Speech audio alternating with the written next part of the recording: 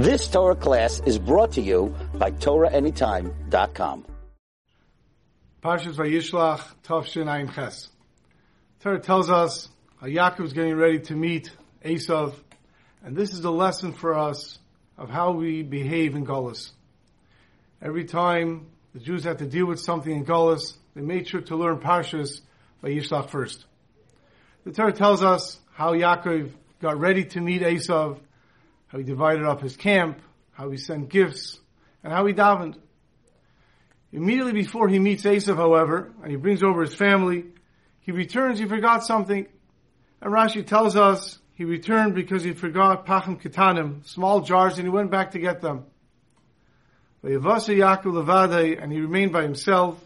Vayavik ish imoi adaloisa shachar, and a man wrestled with him until morning. The man wants to leave Vayemer, and he says, Shalcheni, send me away. Ki olah shachar, because it became morning. So Rashi says, Ki olah shachar, just because it became morning, he has to leave. So Rashi explains, V'tzarach ani leimer shira b'yayim, and I need to say shira by day, and therefore let me go. What does that mean? Just because he has to say shira? He's in the middle of a fight. Did you win the fight or did you lose the fight? So the Gemara in Chulin on Tzadi Aleph on the Beis fills in the blanks.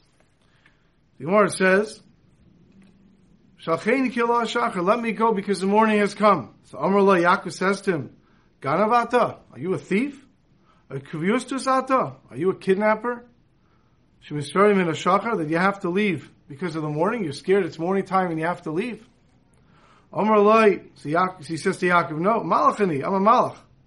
U'miyoyim shenivrasi, and from the day I was created, lehigia zmani le'meshir ad achshav, and the time for me to say shira has not come until today. And the Sfarim explain this differently, but some of the Farshim explain that every malach is created with a purpose, and this malach's purpose was to fight and weaken Yaakov. And therefore, now that he completed his tafkid, he now gets to say shira to Hashem. Not that he gets to say shira every day, but now that he completed his tafkid, now he gets to say shira. And the Gemara says an amazing thing. Chavivin Yisrael Fnei Kodesh Baruch Hu Yaisim Emache Yisharis. Klal Yisrael is more special to Hashem than his malachim. You know why? Yisrael Ein Shir B'chol Shah. Klal Yisrael could say shira B'chol Shah at all times. We can daven to Hashem. Malache Yisharis, but malachim Ein Oim Shira Ela Pamachas B'Yayim. Some malachim only get to say shira once a day. Some Pamachas B'Shabbos only get to say shira once a week. Some Pamachas B'Chodesh only once a month. Others Pamachas B'Shana only once a year. Others Pamachas B'Shvua once every Shemitah, once every 7 years. Pamachas b'yovel. Some malachim only get to say shir once every yovel, every 50 years. Pam achas ba'olam. There are some malachim who only get to say shira once in their existence.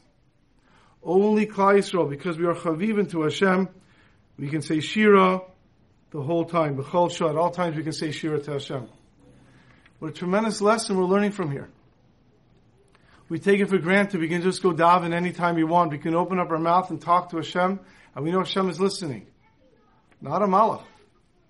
A malach of Hashem is very limited in when he can praise Hashem. Sometimes it's only once in their whole existence. In 1943, early 1943, when the Nazis were pushing back into the Soviet Union, they came across one of the towns, mid-sized town, and unfortunately they did what they did in a lot of places. The Nazis in Machshvam started to gather the Jews together. The direction went out that all the Jews must appear in the central stadium. It was a soccer stadium. That was the big plaza of this town, and everyone has to go there. The Jews had no choice, not really knowing what was going to happen exactly, and they all started to go towards the stadium. And as they got closer, they realized what was really happening and that they're going to get killed in the stadium.